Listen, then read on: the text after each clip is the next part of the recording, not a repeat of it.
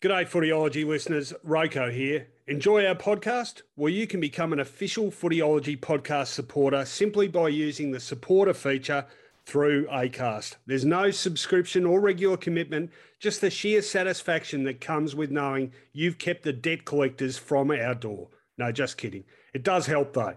If you want to get started, you just need to follow the support this show link in the show description. Thanks again, and now let's get on with it.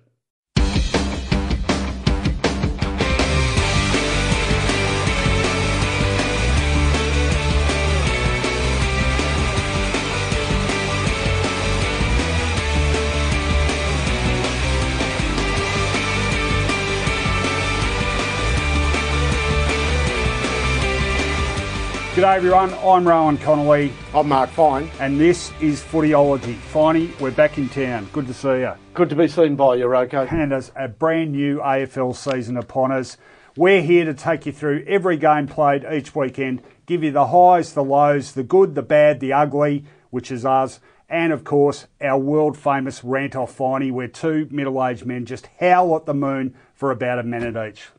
One reads it, the other one actually howls. Sort of ad libs, but we'll get to that later in the program. What'd you make of round one? Look, at the top end, I think Richmond and GWS, who were top end teams, were impressive. Hawthorn, obviously. You know what's the new black is possessions. How about some of the numbers? Not just Mitchell, but across the board, some really big numbers for the elite midfielders. He speaks, of course, of Tom Mitchell setting a new world record, yes, we're going to do what American sport does, of 54 possessions in that win over the Pies. Round one can throw up some rogue results, but I think there's a couple which might be a reasonable indicator of what we can expect over the whole season. We're going to go through each game in detail now. Let's go to our wraparound. Rightio, 9 games to get through. We're going to feature 3 each week, go into some depth on them. We're going to get through all the others in a little less detail after them. Our first feature game is the big Friday night game at Etihad Stadium, Finey, between Essendon and Adelaide. Essendon 14-15, 99, defeated Adelaide 12-15, 87. Your thoughts?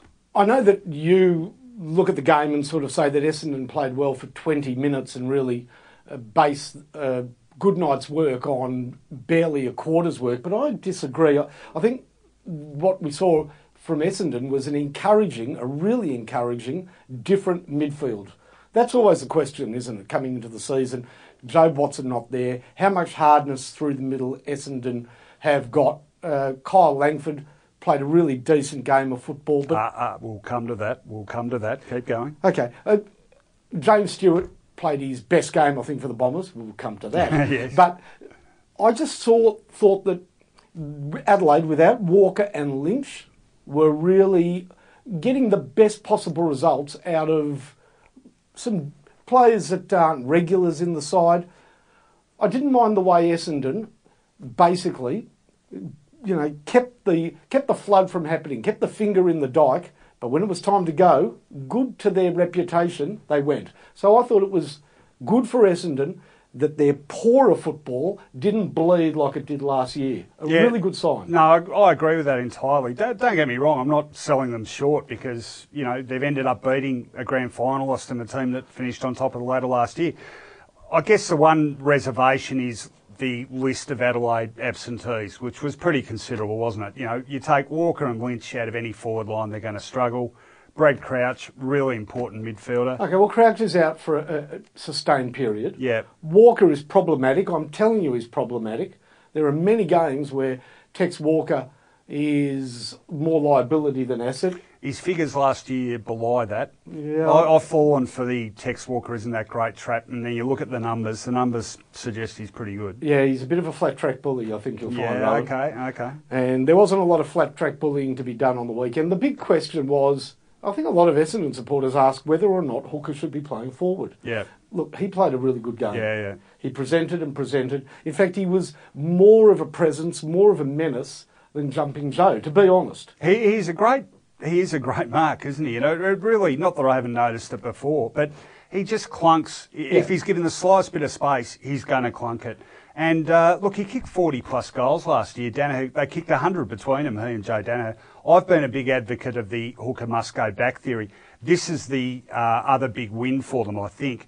That was sort of predicated on the fact that with, say, Paddy Ambrose out, they were going to be relying partly on Michael Hartley and Mitch Brown. I was a bit dubious about their capacity to stand up, and I still would be in an Adelaide forward line that had Walker and Lynch, but they weren't there. And Hartley and Brown, to their credit, were really good for Essendon. I thought all those peripheral players did their job. Langford, yeah, we'll talk about him, but I thought he was really important to it. I'll tell you what didn't work. Oh, hang on, one more thing. I thought guys that had poor games until last quarter really came into it, particularly McDonald, Tippermoody. Yeah. He'd been ordinary until last quarter, but he really set them going in the last quarter. Josh Green came into it. I thought Tom Bell-Chambers more than broke even with Jacobs in the ruck. So there were wins all over the ground for them. All right, something doesn't work for Essendon. Yep. I'll tell you now, it's a fact. You cannot have two players in the back line that are risk takers and independent thinkers and can run themselves into trouble. Sard and McKenna? McKenna and Sard don't work together. I felt a nervousness, and, Essendon's worst period was when Sard kicked the ball out of bounds on the full from the kick-in. Yep, Douglas got a goal. Correct. And Sard, I think the glare came on him more than it ever did at the Gold Coast, because at the Gold Coast, even on-field, you were pretty anonymous. I don't like it. I felt pretty nervous with McKenna and Sard in that back line. I like their pace. I mean, Essendon are going to play a game that has its share of risks. I think they're more often than not worth taking. They're going to be a side that depends far more on attack than defence, whether they tighten up those defensive midfield numbers or not. Quickly, Adelaide now. And just I know you mentioned Essendon's Adelaide's outs. Yeah.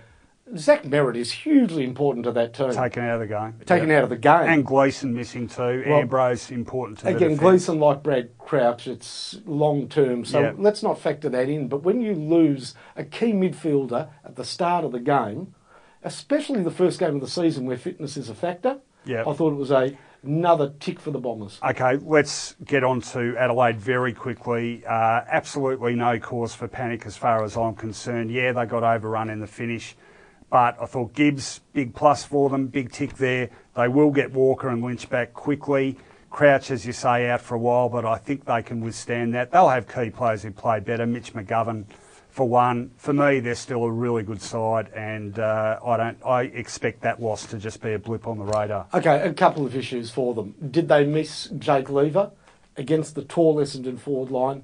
Definitely. Yeah, well, Dodie, I want to call him Camptown Races, as in Duda.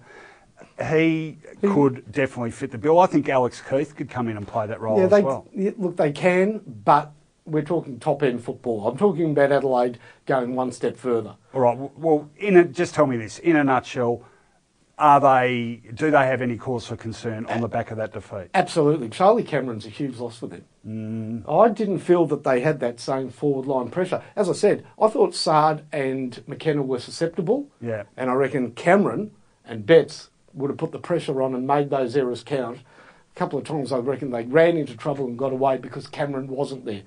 I think he's a big loss. All right, we shall see. Time to move on to our second feature game, and we're speaking about the MCG on Saturday evening, where Hawthorn finally 15-11, 101, defeated Collingwood 9-13, 67. I like reading out the scores like this. Bruce 4, Burgoyne and Gunston 2 each. Henderson 2, singles to Smith, Shields, Rioli and Schoenmakers. For the Pies, Crocker 2, singles to Reid, Howe, Hoskin, Elliott, Sidebottom, Aish, Moore, Thomas. In a nutshell, Collingwood, same side, same result, same deficiencies. Nothing wrong with the effort, execution, pretty ordinary. It's watch, despair, complain, repeat for Collingwood supporters. Seriously, if you asked a Collingwood supporter at the end of the last year what were their two main frustrations, they would have said our usage of the ball and our coach. Yep. Now, I don't know whether you can blame Buckley or not, but he has restructured the team in such a way that Collingwood supporters will despair almost as soon as Cox drops his first mark. And I reckon players feel it. Well, plus you've got a converted defender playing as a key forward, and you've got a converted forward playing as a key defender. Their best forward on the night, their best tall forward on the night, Collingwood, was Moore. When he went forward in the last quarter, clunked a mark, and he looked good. He actually looked like Peter Moore. But the fact is, Collingwood supporters are so down on Cox after one mistake. Carlton did it to Hampson. Remember when they sort of started booing him? Yeah. And it turned him into a towering jello. So he was still going out with Megan Gale at that stage, however. Yeah, well, I don't know who Cox goes out with, but I know this much, that by the end of the game, he was a liability. I tell you, if you want to talk about coaching issues, the thing that really intrigues me about the Pies is the fact that last year they were number one for disposals in the competition, number one for contested ball, and yet they were 11th for scores, and their percentage of inside 50s converted to goals was, I think, bottom 4 in the league. That, to me, spells dysfunction and some sort of issue in how the game plan works every bit as much as a skill deficiency. Yeah, it does. I think it's a skill deficiency, and I reckon we can go two ways on this. We can look at the bottom end of their 22. Phillips, he's not a good ball user. Or we go top end, Treloar. He's not a great ball user. So Adams, another one. Yeah, look, Treloar and Adams are wonderful ball winners. They're strong, they're bulls at gates. But in a team that desperately cries out for good disposal, and it builds, pressure builds, doesn't it?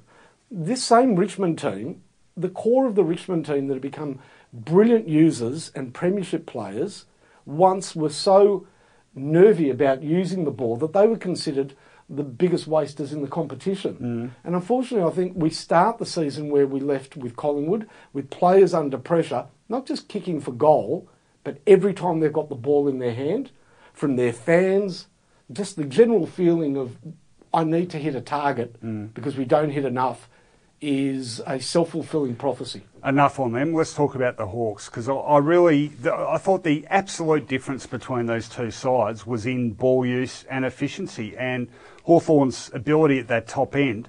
I mean, they're the oldest list, they're the most experienced list. They've still got as many absolute class acts as most sides running around, I reckon. Rioli.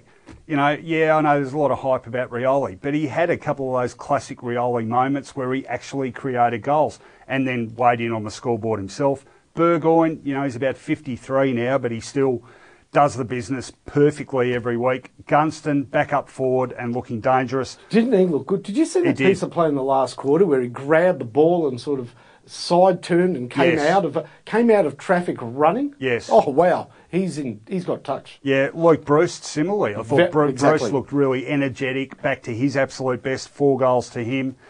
Sicily down back is a real winner. First big call of the season. He'll be all Australian. Yeah, well, you can see the confidence in him now. Not that he's ever been short of it, but that is an absolute winner, that move. I like the way they look, and I think every chance, of contending for the top 8 at the very least. I think a lot of sides would have looked at them and thought, gee, they've still got some really good players. 2 things didn't look good for them. Yep. The injury to Burton, who is correct, who is nominally their most talented young gun, given that he had a broken leg through the TAC Cup lower leg. There were concerns about his ankle. He seemed in distress. Yep. Hopefully it's not too bad. And probably the worst look for them is Ben Stratton taking the piss out of everybody that's teammates watching him. The mullet? The intentional greasy mullet. It's hilarious. It is good. I think, hasn't Taylor Duray got one as well? I think there might be a competition there. It used to be Moes and beards. Yeah. Remember when O'Brien started the beards? Yeah. Yeah, I think it might be mullets at Hawthorn. Well, they've been watching a replay of the 89 Grand Final, and they're all channeling Darren Pritchard and Gary Ayres and those guys. And just one early call by the Hawks that they were going to turn Jarman Impey into an All-Australian. Yeah. We'll have to wait another week for that because he had a pretty nervous start in brown and gold. Yeah, well, 21 games for him to recapture that sort of lustre. I reckon more than 21 games. Okay, yeah, Hawks the finals. There's the first big call of the season. All right, let's move on to our third feature game, Sunday afternoon at the MCG. Geelong winning an absolute thriller over Melbourne by 3 points. Geelong 14-13-97 defeated Melbourne 13-16-94. fantastic game right from the start. 11 goals kicked in the first quarter. Bit of a rarity you see that these days. Football from end to end, great skills, high possession tallies, and drama. What drama at the MCG at the end, of course. Big Maxi Gawn taking that fantastic mark, only, 15 to 20 metres from goal, and a pretty ordinary kick with 20 seconds left on the clock. The headline out of that, look, Melbourne lost the battle. I don't think they'll necessarily lose the war. You're kidding. But great signs for the Cats too, I think, minus Dangerfield. No, you can't use that as I thought Melbourne were appalling. Really? Look, Dangerfield doesn't play. Yeah. He is... It's not the be-all and end-all. He's 1/3 of the be-all and end-all for that club, or one half of it last season. They're not outside Geelong. Is it such a shame to lose by 3 points to Geelong? They were full of rookies. They lost Harry Taylor very early in the game. Mm. This was a side there for the taking. Come on. But if say Gawn nails that goal... What would you be saying this still? Lucky escape. I mean, I watched the game. I watched it in full, and I was frustrated by the inability of Melbourne players to stand up and take a role in the midfield, because that's where Selwood and Ablett were holding the game at bay and getting first use. Salem started well for 15 seconds. He was so disappointing. 12 touches. He was an opportunity. Petrarca did not spend enough time in the midfield. Simon Goodwin got very cute at the start of the last quarter. Do you see he started in the centre square for the first bounce in the last quarter? I can't remember off the top of my head, no. Hogan. Hogan! Well, look, call me old-fashioned, but when you've got a full forward and he had a good end to the third quarter with a lot of touches, Melbourne are coming, you've got a full forward, it's time for the full forward, and he's done this before, to stand up, mark the ball, and get you the win. There was only one goal kicked by either team in the last quarter, and he became invisible after starting in the middle. Petrarca should have been in the middle. Nobody stood up to do the midfield work. Neil Bullen was iffy. His kicking was poor after a great pre-season. I was really disappointed in an opportunity missed. Well, hang on. Melbourne's at home. No Dangerfield. Mm-hmm. Taylor off very early in the game, rookie after rookie playing for Geelong. Mm-hmm. Honestly, no Viney for Melbourne. He's pretty important to the mix. Yeah, but he's again, it's a long term. I reckon you go. I reckon you go on the early crow bit here. And I just think we want Melbourne to step up. People are taking Melbourne. I thought they did. They were nearly 5 goals down. People are taking Melbourne from outside the 8 to a premiership chance. Well, you've got to beat a winged Geelong at the MCG. Yeah. It's not GMBHA VLT Stadium. Well, once upon a time, that nearly 5-goal deficit would have turned into a 10-goal belting. So I think at least, they're not there yet, but I think they're on the way. Petrarca rushes his shot at goal. Clayton Oliver doesn't take it. Menzel missed 2 from 15 metres. Melbourne lose a game. So you're not hanging it on the Cats, and very quickly, we've got to move on. But Melbourne lose a game they should have won, mate. Disappointed you couldn't have a go at Salem without using the analogy about burning him at the stake. I didn't want to turn this into an inquisition. A witch hunt? Yeah, a witch hunt. That's what I was looking for. We're going to write all these gags down and save up our material for later in the season. All right, they are our 3 feature games. 6 more played, of course. Don't worry, fans of those clubs. We're not leaving you high and dry. Let's go through them chronologically. Like they used to on World of Sport. Oh, yeah, right, the one-camera stuff with no commentary. Don't worry, people 50 and over will know what we're talking about there. All right, Carlton-Richmond, Thursday evening.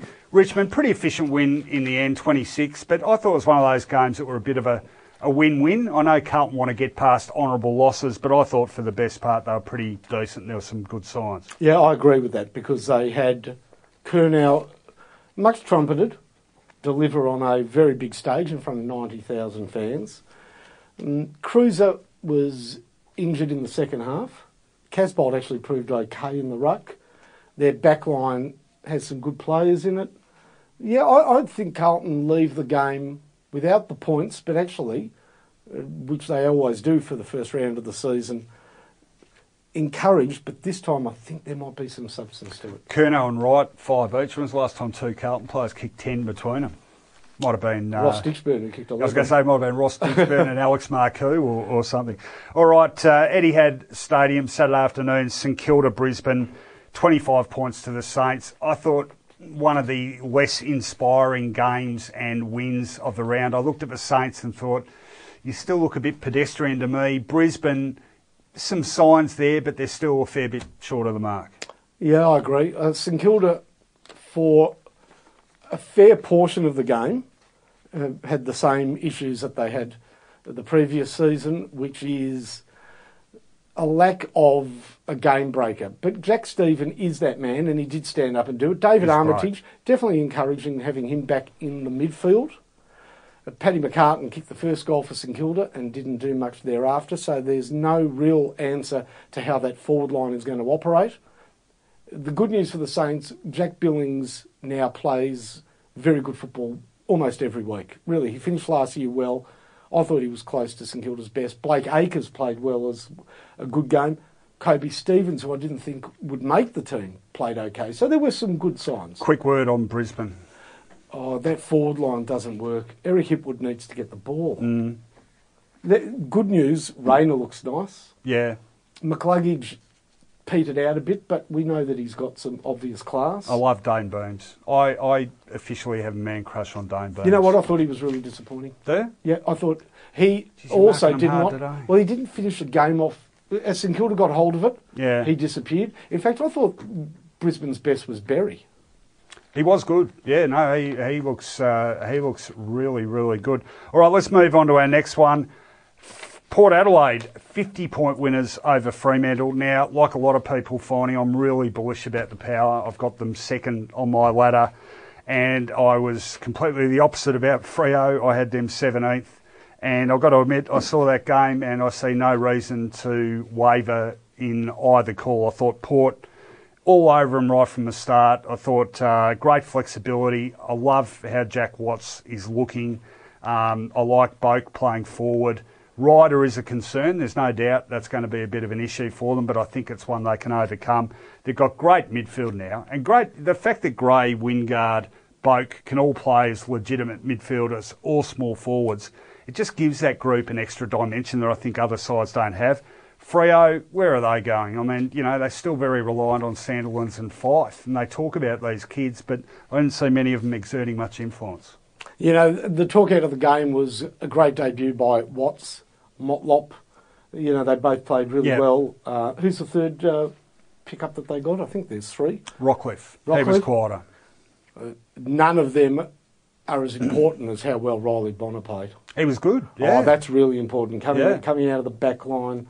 Jasper Pittard might be injured, but he's also risky. Yeah. I think Bonner, I'm starting to catch the vibe. Yeah, no, they've got their defence particularly completely unheralded. Also significantly, Pal Pepper going the nude nut. I don't know what was the inspiration for that, but I liked it. I mean, some misshapen heads look. Maybe he's gone salt and pepper and he has to shave, you know. I doubt it. He's about 20, isn't he? Marcus Ashcroft was salt and pepper before he got his driver's license. That's one thing we can say. We've both still got hair, which gives us an edge on some people our age. Okay, next one. The underwater game played up in Cairns, the first for AFL football. It must have been perilously close to being called off, that game. It was ridiculous, the sheets of water all over the place. I don't know if you can read anything into that, really, but credit to Gold Coast. North got the early break. Gold Coast came back, beat them by 16 points, which in those conditions... I think maybe the other way around. What's that? Well, North kicked a goal in the first quarter, but it was 5 goals to 1 at half time. Gold Coast. Yeah, well, I said early lead. It was 5 goals to 1. North hit the front. Yeah, and 16-point win in those conditions, probably the equivalent of 5 or 6 goals. No, a lot to like about the Suns. I mean, what was going on there? Look, there was no win there, and up one end there were no goals. Was that ground sort of backing on to the fence of a woman who doesn't throw the ball back? No, well, so they were scared to kick it over the fence? No, it was the end. There were no goals scored at. It was the deep end finding. They had to score the goals in the shallow end, and hopefully, when both sides get to play on an actual football ground rather than a swimming pool, we'll get a better indication of how they go. That's enough on that game. Yeah, I'm not saying that they shouldn't have footy in the top end, but the only thing I'd like seeing the only thing that really belongs in Cairns is baked beans. Yeah, and hello to all our viewers up in far north Queensland. And GWS Western Bulldogs, Sunday afternoon in Canberra, an absolute shellacking of the classic variety, 82 points to the Giants. They looked awesome. couldn't have gone any worse for the Doggies. Not only have they been spanked, but Tom Liberatore looks like they've lost him for the rest of the season with a ruptured ACL. Couldn't have gone any worse. Many years ago, the Queen, Her Majesty, spoke of annus horribilis. This was Sunday horribilis for the Bulldogs in every respect. They lose Liberatore, they lose momentum, they must start questioning a coach who picks odd teams. Crozier straight in, but others couldn't get a game. I find the Bulldogs now, if I was a Bulldog supporter, I'd be watching that DVD from 2016 and nothing else. The Giants, awesome, very quickly. There were times last year their forward setup struggled. Certainly didn't struggle in Canberra. You had 6 goals to Cameron, 4 goals to Toby Green, 2 goals to Patton. That's a big plus with Zach Langdon. Yeah, they've terrific. got a tough nut in the forward line, a genuine hard at it, keep the ball in the forward line, feeder offerer. Yeah, no, they're look. Some people are wondering whether the Giants have just enough to win a flag. I think today probably answered that question in a fairly emphatic fashion.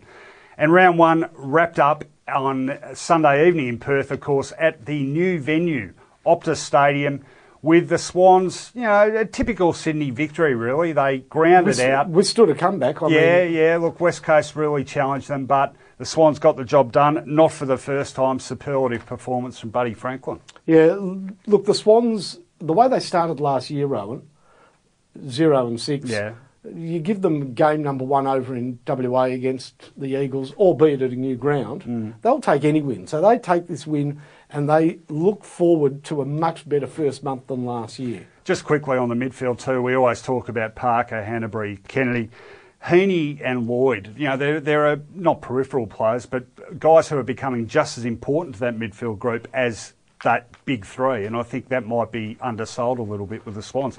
They're going to be thereabouts again for mine. They'll play much better midfields than the West Coast, though.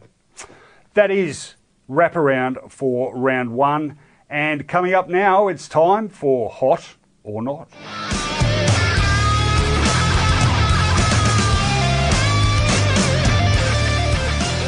Rightio, time for Hot or Not. 3 points from each of us. You're either hot or you're not.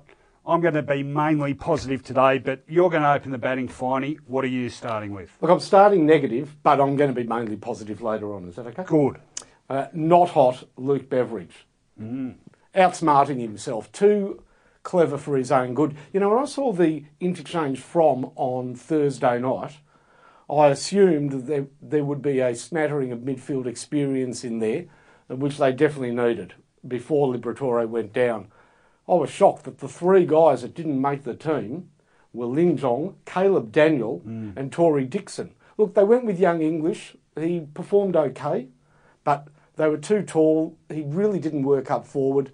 Williams, a couple of other interesting selections. Well, just quickly, Daniel's a particularly interesting one because I reckon he's one of probably 3 players on that whole list who you would say had a better year last year than they had in 2016? Yeah, I don't know if it was a better season, but he didn't certainly put a hole in his manners like a lot of other Bulldogs players did. He was no Bailey Dale. So what's he up to, do you think? Well, I just think he's overthinking it. And I am really down on coaches that make a decision and despite the whole world telling them that it's wrong, they have to stick with it. Now, Easton Wood was hardly a success in the JLT. 12 kicks, 2 goals in 2 games. He was all at sea. Even in aerial contests, he was beaten by Heath Shaw on the weekend. So the fact is, Luke Beveridge is almost thumbing his nose at convention and going the unusual route. It worked a couple of years ago, but I think he's got quite a few players that would be het up with the lack of security with their position in the team. Very strange selection, and it paid no dividends against GWS. Okay, strong words from you, Mark Fine. I'm doing the glass half full, glass totally full approach, unusually for me perhaps, but I'm starting with a hot, and his name is Kyle Langford of the Essendon Football Club. Pretty interesting subject, Kyle. He's been on the list for a few years now, been a pretty slow developer, I think, as Jayden Laverty has. Hasn't had the injury issues that Laverty has, though. He spent most of the second half of last season back in the VFL being developed as a mid. Now, I must admit, I'm one of a lot of sceptics who thought, yeah, okay, maybe, and then he turned in, like a lot of teammates, a stinker in JLT 1 and didn't play in the second one, and I thought, wow, you know, your cards might be marked. David Myers might be the man coming in. Myers gets injured, Langford gets his spot in the side back for round 1, and he played a blinder. I thought he was really important to Essendon's win. 23 disposals. It's not huge, but I think it's as many as he's had in a senior game. He was strong at the ball. He won his share of clearances, made decent decisions with the ball. And it just took me back actually to 2009 when Andrew Swallow couldn't make the North Melbourne side for the first game of the year, came in as a late inclusion, ended up having an absolute ripper and a fantastic season. I just wonder if that is the drop of confidence that Langford needed, and he hopefully will go on and be a big part of that midfield all year. Well, he was really minister with our portfolio before this season. Yeah, I didn't know exactly where he played. A rangy forward, troublesome wing player. Now, with some vacancies in the Essendon midfield, especially for hard at the ball players, he's got a spot. Yeah. Good. Your turn. I'll see your bomber and raise you a bomber. Yeah? Which one? I've got no doubt this was James Stewart's best ever game of football. He was fantastic. He's proven already to be handy-out forward as a third forward with Danaher and Hooker. Good for 2 or 3 goals, some of them over the top. It takes really Jenkins about him a bit last year, not on the Friday night. First of all, he presented, he marked well, but how well did he do in the ruck against Jacobs when called into that service? I thought it was his best game. Look, he's been twice rejected already in his AFL career. Unloved by Collingwood, who overlooked him as a father-son selection, and there were problems with that. Snagglepuss, the father, very upset because it happened around the time of his VCE exams, and it really impacted upon him. Yeah.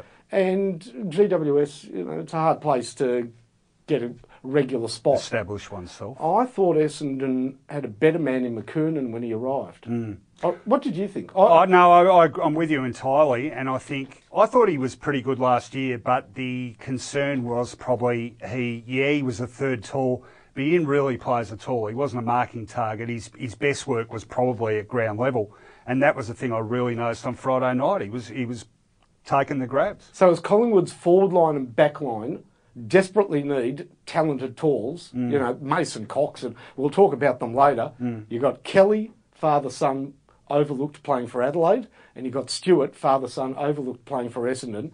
Wouldn't Collingwood love those 2 players to shore up a few problems? Well, these are the vagaries of list management. Okay, my turn, and this one is a knot, and it's a rule, and I suspect we're going to talk about this one a lot, and it's a bloody stupid sliding rule.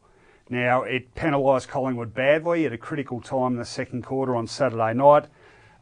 Langdon was the man penalised, dived in for a ball at ground level. Jack Gunston got to the contest second, which is the important part here. Langdon gets penalised. Now, this whole rule, in my view, was a complete overreaction to the Lindsay Thomas Gary Rowan incident, broken leg incident, which I think was back in 2012. We haven't had a repeat of that. That's not because of the rule. And I think as often as not now, the guy who gets to the contest first ends up getting penalised. Now, that is just fundamentally, philosophically wrong, Finey. The game is founded upon winning the footy. Now, if you can't have an attempt at getting the football first because you're worried about a guy who can't beat you to the football, might have kept his feet, and you've got to make way for a guy that can't get to the ball first, isn't that just completely wrong? It's really vexed. I understand why the rule's there, and as much as it looks as though it hasn't really been needed since that Lindsay Thomas incident, it is needed. At St Kilda had a player called Robert Eddy, you might remember him, played his last 2 games in grand finals. He was a human cannonball, not the most skilled player, but he was happy to go low and hard. He could have ended some careers. Now, players are very good now at what they're allowed to get away with. And the fact that they're not allowed to slide after the ball is good, especially if we have wet conditions. It'd be mayhem. That being said, on the other hand, you are correct, because if you're there first, players are becoming quite good at tripping over you and asking for the free. Did you see the first game of today, Asava Bruhaha for Geelong? We'll work out his name as the season continues. He went low and hard for a ball, got penalised. The Melbourne player got the free kick. And the umpire said to him, the only thing he said to him was, "You've gone too hard." I have never heard that before in football. You've gone for the ball too hard. Well, that's the sort of thing we're encouraging. And call me a dinosaur, but you must be allowed to go to the football first, whether it's on your feet, whether it's on your knees, or whether it's on your bloody head. It is one of the fundamentals of the game. So I'm pretty strong on that one. Over to you for your last. Okay, I've got a hot, and I love this player. Amazing. You know, I'm not known as a Carlton lover, and certainly not Adelaide reject lover. But Matthew Wright came to Carlton. He actually came with another Adelaide player, Sam Kerridge, and I thought they were about the same. They're not. Matthew Wright is a ripper, and on Thursday night in the season opener, it was all about Charlie Curnow. Do you know when he kicked his 5th goal, Curnow, that was the first time a player had kicked 5 goals under Brendan Bolton? Yeah. So Brendan Bolton effectively had to wait 44 and a half games to see somebody kick 5 goals, and then he had to wait another 15 minutes to see somebody else kick their 5th goal, because Matthew Wright kicked 5 as well. He topped the goal kicking in his first year at Carlton with 22. By the way, the lowest margin since 1964. Lowest tally. The lowest tally Yeah. For a goal kicker since 64. Do you know who kicked 18 and 64 and topped their goal kicking? Just trying to think. Who were they? I'll give you a clue. Yeah, go on. He had the name, first and surname, of a much more famous footballer. He shared a name with a Geelong champion. Wade? Ian Nankervis. Oh, really? Ian D. Nankervis for Carlton topped the goal kicking with 18 goals. Okay, well, there's one to file away. Probably never to be used again. But I love Matthew. I love Matthew Wright. He's been good. And in all the Curnow fervour, which is justified, don't forget Matthew Wright continues to slot them. 22, 30 goals last year, second in the goal kicking, and equal first this year after one round with 5. Just on that, I mean, they've copped a little bit of flack about the number of guys they've picked up from other clubs, but I reckon the bulk of them have been okay, at least serviceable. Yeah, mainly the GWS Surfeit. Yeah. Is the criticism, but the ones from other clubs have been good. Well, your club did pretty well out of Carlton rejects for quite a while in the mid-80s. Yeah, that was great fun. All right, sorry, a very low blow there and totally gratuitous. Last one to finish off, and it's a hot, and it goes to Stuart Dew. Coach of the Gold Coast, 1 win from 1. Actually, I prefer to think of it, Finey, as 3 wins from 3, because they had 2 good wins in the JLT, first over the Cats and then over Brisbane. In all these 3 games, 2 of them admittedly have been played in terrible. In fact, we almost had AFL football's first underwater game up there in Cairns. It was ridiculous. But he has got them playing a much stronger, more contested, harder-nosed brand of football, which I think when combined with their skills, which have always been okay, I think has instantly given them that degree more competitiveness. And look, 1 game in, I tipped them to win the wooden spoon, but I'm already very nervous about it because I think there's enough talent in there that, aligned to a greater degree of hardness, could see them improve pretty rapidly. But I'm wrapped for Stewie Dew. He's a good bloke. He's done his apprenticeship at Sydney. We love what he did in that 2008 grand final, played and won for Port. He's a good man. And, I like the way he approached that win too. He said, look, I'm learning on the job, I admit it. And he's not going to pretend he knows the whole caper back to front, but he's got off to a good start. His players clearly are enthused and willing to do what he requires, and he couldn't have started his coaching career any better. So well done, Stuart Dew. Just very quickly on Gold Coast. Yep. There's a school of thought that says all these games played away from Metricon, getting the team on the road, bonding, camaraderie, post Gary Ablett, is actually not a bad thing. It has worked for other teams before. The Victorian cricket team did very well for a couple of seasons when they were travelling up to Alice Springs to play home games. It might just be the tonic that unifies what has been a pretty disharmonious lot. Yeah, I think that's a pretty reasonable point. Time, of course, will tell whether it proves valid or not. That's it for Hot or Not this week. Time now for the world-famous Rant Off.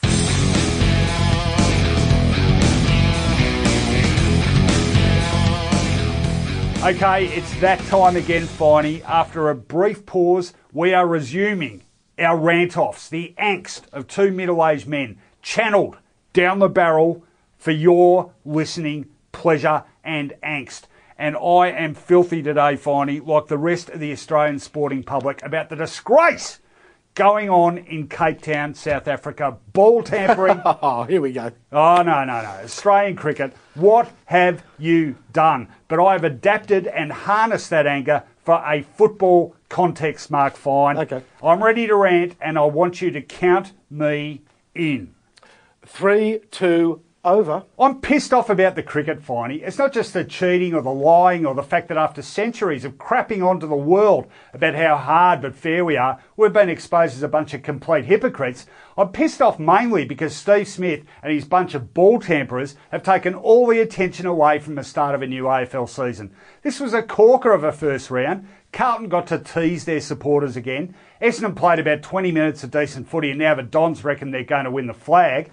Collingwood still can't hit a target, and we almost had the AFL's first ever underwater game up in Cairns. Highlights everywhere. But some idiot over in Cape Town rubs a cricket ball on some sticky tape, and now no one's talking about any of the footy. What does the AFL have to do for attention? What can we do to compete? Maybe Trent Cotchin should get young Shy Bolton to tuck a bit of sandpaper in his dacks next week to try to scuff the ball up. That should put an extra 10 metres on Dusty's kicks out of the centre square. Maybe Joel Selwood could confess to having sat there with all his teammates pre-game, come up with a plan to cheat, and then suddenly realise miraculously, after being caught on about 25 different cameras, that it wasn't in the spirit of the game. No, maybe not. It'd never work. Because while footballers aren't always the sharpest tools in the shed, they're not dumb enough to think they'd get away with that. No, only overpaid test cricketers living in a complete bubble with no morals, insight or grip on reality could be that bloody stupid! You are upset. Oh, they've trod on our sporting reputation, Mark. They've toyed with our emotions. They've made us love them, and now we realise they're frauds. They're cheats. But they're brilliant, because that was the old Andrew Demetriou tactic. There's no such thing as a bad article or a bad headline as long as it was about the AFL. They're reading from the hymn book, mate. Oh, I don't think so. I think the consequences are going to be rather grave. Okay, I've got that off my chest and I feel better for it. Time now for you to rant. I am going to count you in. 3, 2, 1, rant! And I'm glad you said 3, 2, 1, Rowan, because my first rant of the season is all about numbers. You see, I'm an anorak at heart, and I love statistics. Lies, damn lies and statistics. Well, forget that, because round 1 of AFL action gave me more records, more numbers, more stats to drool over than David King could even have come up with. Have a listen to a few of these. We all know that Tom Mitchell broke the record for the most number of possessions in a game. 54, topping Greg Williams. Oh, Greg would have loved that. But there were more amazing goings on. Did you know that in the game up in Cairns, that underwater game that you love so much, even though there wasn't any wind, all the goals were kicked to one end of the ground. 12 goals up one end, none up the other end. I guess that's why they had such a low crowd. People at the other end must have gone home. 3,722. The lowest crowd since 3,059 ventured to see Brisbane take on Footscray at Carrara in 1992. That being the lowest crowd since the war, 1942, when Collingwood took on Geelong in front of only 3,000 draft dodgers. There were more amazing numbers. Do you know in the game between Melbourne and Geelong, all first gamers kicked a goal by half time? Kelly, no son of James Kelly, I worked that out pretty early. Asava Freaks, he kicked a point with his first kick, a goal with his second after a great mark. And Fogarty. More amazing stats came pouring out throughout the weekend, and ending, of course, with Max Gawn being a bit of a Melbourne's Gawn type of player, missing with only 15 seconds to go. The numbers were great in round 1, Rowan. I love stats, I love football, and they're both back. Very good. And positive too. You are a man of numbers. Yeah. I don't know why I'm just thinking this now, but do you think Fogarty should be called Credence for obvious reasons? Yeah, look, I mean, the Fogartys were great with Creedence Clearwater Revival. You know, there was a whole family of Fogartys played in the early days of league football for University, for Melbourne, for St Kilda, and many of them went to the First World War and sadly didn't come back. University, of course, that storied club that folded in 1915, which is around the time we were both born, Mark. Yeah, not true. Not true. No, not true at all. Anyway, we're off. We're running round one. Fantastic weekend of footy. We're going to do this every week, so I hope you like it. We're up for more if you are. Footyology returns this time next week. Any final thoughts before we go? Well, we've also got a podcast, Rowan, every Tuesday. Every Thursday, Mark. Well, you can turn up on Tuesday, but no one will be there. I will be turning up on Thursday. So the audio version on a Thursday? No, the audio version of this will be up very shortly after this, and there'll be another audio-only podcast on Thursday morning. I'm confused, but then again, I'm Mark Fine. And that's your final thought? It is. I think there's something in that for all of us. We'll see you next week.